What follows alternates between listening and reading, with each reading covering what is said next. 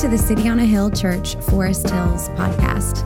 We exist to see our neighbors from every culture follow Jesus as King. We're glad you're here and thanks for listening. More information about the life and mission of City on a Hill can be found at coahforesthills.org.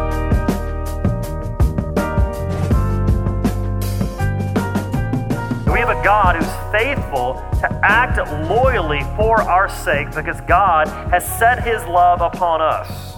And this is this major theme that runs throughout the entire Bible, that God is constantly acting in love toward his people, pursuing them, longing to redeem them and restore them. And we saw this all the way back in Genesis chapter 3, verse 15, like 14 seconds after Adam and Eve have sinned, God already is laying out the plans for our redemption. He's saying, I'm going to send someone one day who will crush Satan, sin, and death once and for all. God displays his covenant love. And so the entire book of Genesis is God preserving a people who's going to bless all people. And God does this not because this group of characters has it all together. Not because all of these people eventually become more moral or they get it better than their dad did or their granddad did. He does it because of his steadfast love towards them. And we see this theme running throughout the Old Testament where God is preserving a group of sinful people so that he can send a sinless person to deal with our sin. And so Psalm 136, we see God's steadfast love repeated 26 times in one psalm, telling us that God has a steadfast, loyal plan to rescue his people. But also the idea of God remembering in chapter 8, verse 1 is not just his loyal love, but his timely intervention.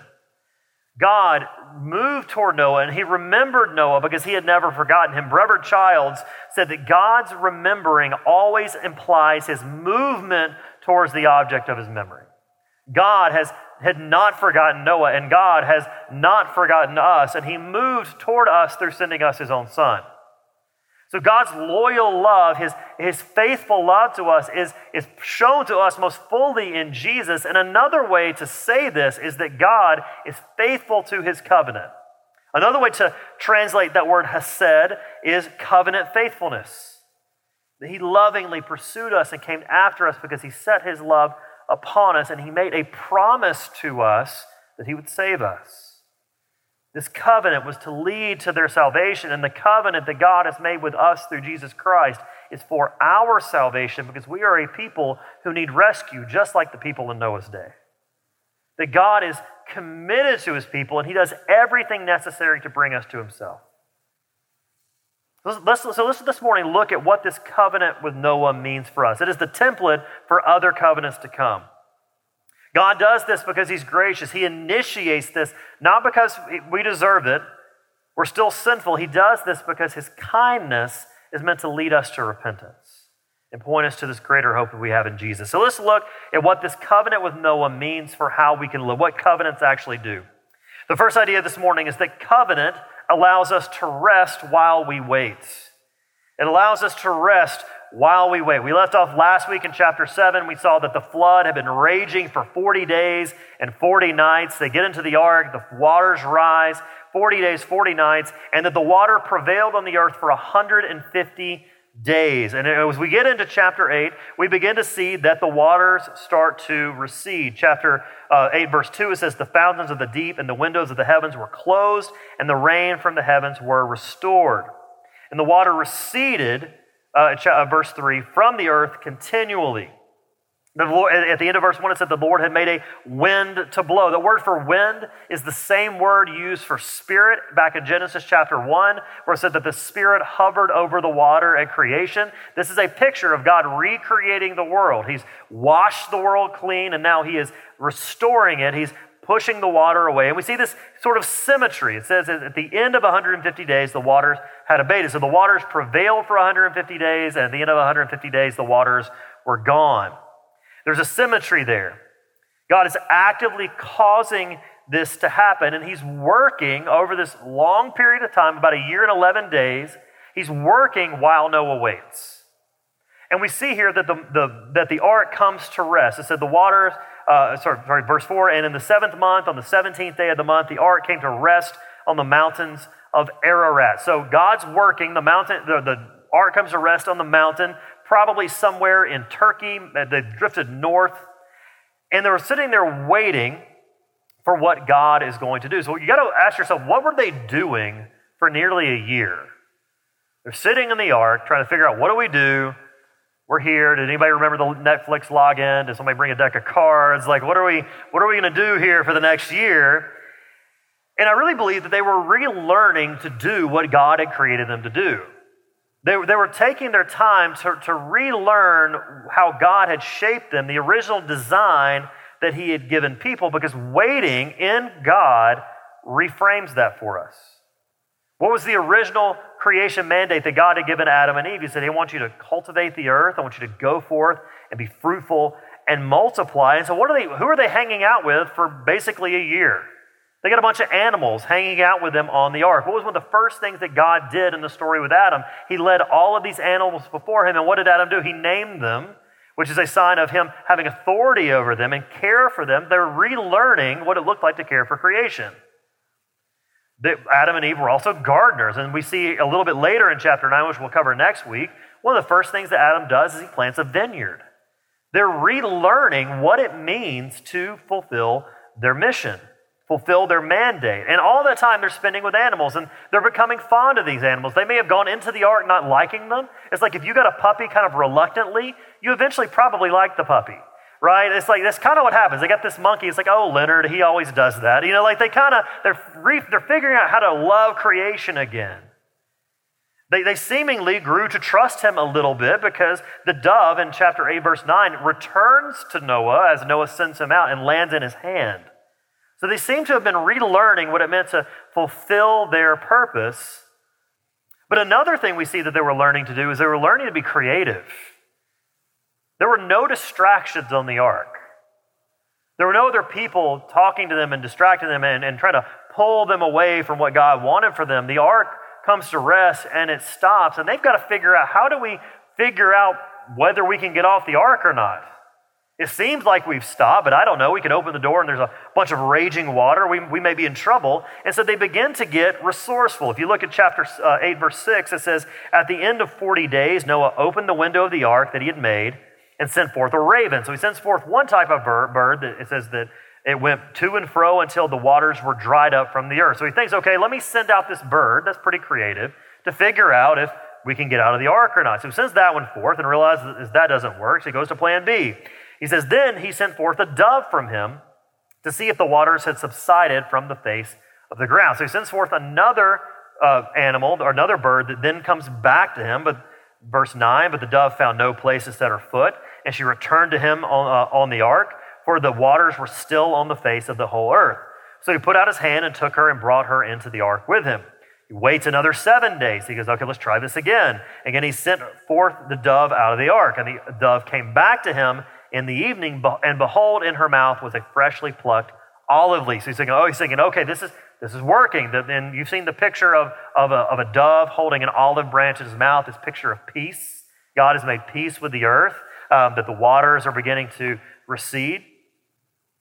And so Noah knew that the waters had subsided from the earth, verse 12, and then he waited another 7 days and sent forth the dove, and she did not return to him any more.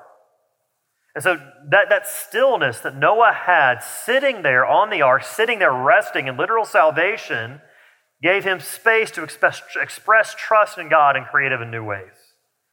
He sees that the waters are receding, verse 13, and in the 601st year, in the first month, and the first day of the month, the waters were dried from off the earth, and Noah removed the covering of the ark and looked, and behold, the face of the ground was dry. And so he has to wait another 2 months before he knows that the ground is dry enough and then is able to step out in faith, believing and trusting in what God had done. The covenant was there to save them, to save Noah and his family. And what salvation does is it helps us as well relearn how to live for God while we wait for God. It teaches us how to live in a particular way that pleases God. And it's the same for us in Christ, because why doesn't God just zap us up to heaven the moment that we trust him in faith? Why isn't it that the moment you trust Jesus, you don't just leave the earth, right? Because we know we've been saved from our sins, but we also live in a really messed up and broken world. There's a lot of really awful stuff that happens here. And even after you become a Christian, it doesn't shield you from bad things happening to you. So why doesn't God just zap us up? be a lot easier, but what God is doing is he's teaching us how to live in light of a new kingdom. He's teaching us to live in light of a new creation and preparing us for the day that we will be with Jesus forever. And while we wait, God is shaping us and sanctifying us to live out what he has called us to do. And so how does this play out? We are relearning how to live relationally. What is the church? The church is God's family, and this is the place where a bunch of sinners who need Jesus come together and really try to refigure out what it means to love each other.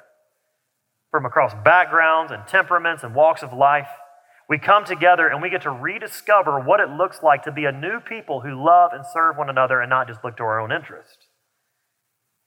It's how we view creation. God wants us to view creation in a healthy way, that we don't use it and abuse it and strip it, but we do so in a way that we cultivate creation. It changes our value about work. But one thing that's also happening as we rest in God is it allows us to listen to God.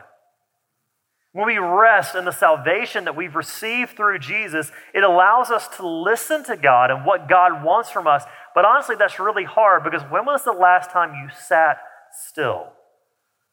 When was the last time you really felt like you could be before God in such a way that you had nothing to do? In a way that there was nothing on the back end that you were starting to let your mind drift toward? You ever open your Bible or begin to pray and you start thinking about that one thing you hadn't thought about in 4 months? We have a really difficult time sitting still because we don't like to be bored. My daughter Lily wrote this article a couple of years ago for Teens in Print, which is an online magazine for teen writers, about boredom. And she talks about how we are addicted to serotonin and these things that make us, we kind of get this hit off of it. She says we actually need to be bored because boredom sparks creativity. You ever been sitting there and you're not really thinking about anything, you don't feel busy, you don't feel rushed, and you have this idea, this great idea that pops up. For me, it's usually like making cookies or something, which is always a great idea. We have this something, creativity is sparked by sitting still. And I believe we have no imagination for what God wants to do or could do through us or in us because we are so unable to sit still. Because we're so inwardly focused and we clutter our lives in such a way that all we see is our schedules. All we see is our lives and our needs. And here's the deal. If you can't sit still, you can't think about anybody else. If you can't look away from yourself, you're never going to consider how God might want to use your money or your gifts or your time or your talents to bless someone else. But also what stillness does is it allows us to be sensitive to the Spirit. Who might God be calling you to love? Who might God be calling you to serve? How might he be calling you to go or to stay and dig in and do the hard thing with people? See, Noah was secure and safe with God in the salvation that he had received. So he knew that he could trust God in these ways. So what if you believe that Jesus really took care of your past? What if you believe that those sins that you committed in the past have been dealt with through the blood of Christ, and because of that, you don't have to rehearse that mistake over and over and over again? What if you believe that your future in Christ was so secure that you didn't have to worry about that deadline or what program you would enter in or what tomorrow might bring? That you could be present with God and be present with others in such a way that you could see the ways that God might use you. What might you do? What might change? What might you risk? Who might you go to and share the gospel with? Secondly, the covenant enables repentance. What's the first thing that Noah does? Noah in verse 20, he built an altar to the Lord and took some of every clean animal and some of every clean bird and offered burnt offerings on the altar. This is the first time in the Bible that an altar is described. And if you were the first readers of this or the first hearers of this story, this would have been really familiar because the way that you made things right with God was to make a sacrifice. And we see in verse 21 that the Lord smelled the pleasing aroma. The Lord said in his heart, I will never again curse the ground because of man, for the intention of man's heart is evil from his youth. Neither will I ever strike down every living creature as I have done. This aroma pleases God in such a way that it turns back the wrath of God because it's an act of worship. And we see God's grace here because God says he'll never strike them down again. Why? It says, for the intention of man's heart is evil from his youth. Now that should sound familiar if you've been with us in Genesis. Go back to Genesis chapter 6. What was the reason that God brought the flood? For the intentions of man's heart were evil continually, all the time. So here, the word for, it doesn't mean that God's saying he made a mistake.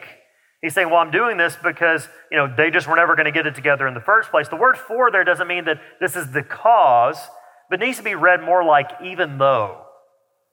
Even though they're still sinners deep down in their hearts, I'm going to be gracious. Even though they are still sinners, I'm going to be gracious. The problem is our hearts. There was no just starting over with better people that was going to make this right. There's no moving into a better neighborhood that's going to make things better, or the right politicians winning at the midterm that's going to make everything better. Even though they were still sinful people, he's going to make a way to deal with sin, and that is through sacrifice. And so Noah makes a sacrifice for all the sins that have been committed prior to the flood, and this is the pattern for worship. We bring our best to God, and so repentance is truly worship because we're turning away from worshiping one thing to turning toward God who deserves our worship alone. It involves rightly aligning ourselves to God and His priorities, and this is why Jesus, when He came, one of the first words out of His mouth were, repent and believe the gospel. Why? For the kingdom of God is here. It's putting ourselves in a place where we turn away from allegiance to one thing and turn ourselves towards Christ. Now, when we repent and believe the gospel, this is not something we do. You're not getting saved again. If you've placed your faith in Jesus Christ, you are saved. That cannot be taken away from you. But repentance and belief is what Martin Luther says, the entire life of the believer. Everything we do is repentance and belief. It's daily choosing to turn away from our sins and our selfishness towards Christ alone. The third idea is that covenant restores our creation blessing. Another way, we've described Noah as the new Adam. Another way this happens is that God reestablishes this mandate. And in chapter 8, verse 17, 9, verse 1, and 9, 7, we see the same words, to be fruitful and multiply, increase greatly on the earth and multiply in it. The same mandate given to Adam and Eve. He said, I want you to be fruitful. I want you to be multiply. I want you to go into all the earth and do this and fill the earth. But we notice some differences when we look at chapter 9 in the way that this mandate was given to Adam and Eve prior to sin entering the world, and the way that it's given to Noah after sin has entered the world and after the flood. There's blessing, but there are some limitations. We see in chapter 8, verse 21, there's no more curse on the ground. There have been 10 generations of famine and toil, and God restores fruitfulness, but He does so through seasons. Chapter 8, verse 22, while the earth remains, seed time and harvest, cold and heat, summer and winter, day and night shall not cease. These seasons of planting and reaping and rest for the land. I believe that prior to the fall, there would just have been boundless fruitfulness. There'd never been a day you couldn't go out there and get grapes or strawberries. I think nothing would have ever been out of season.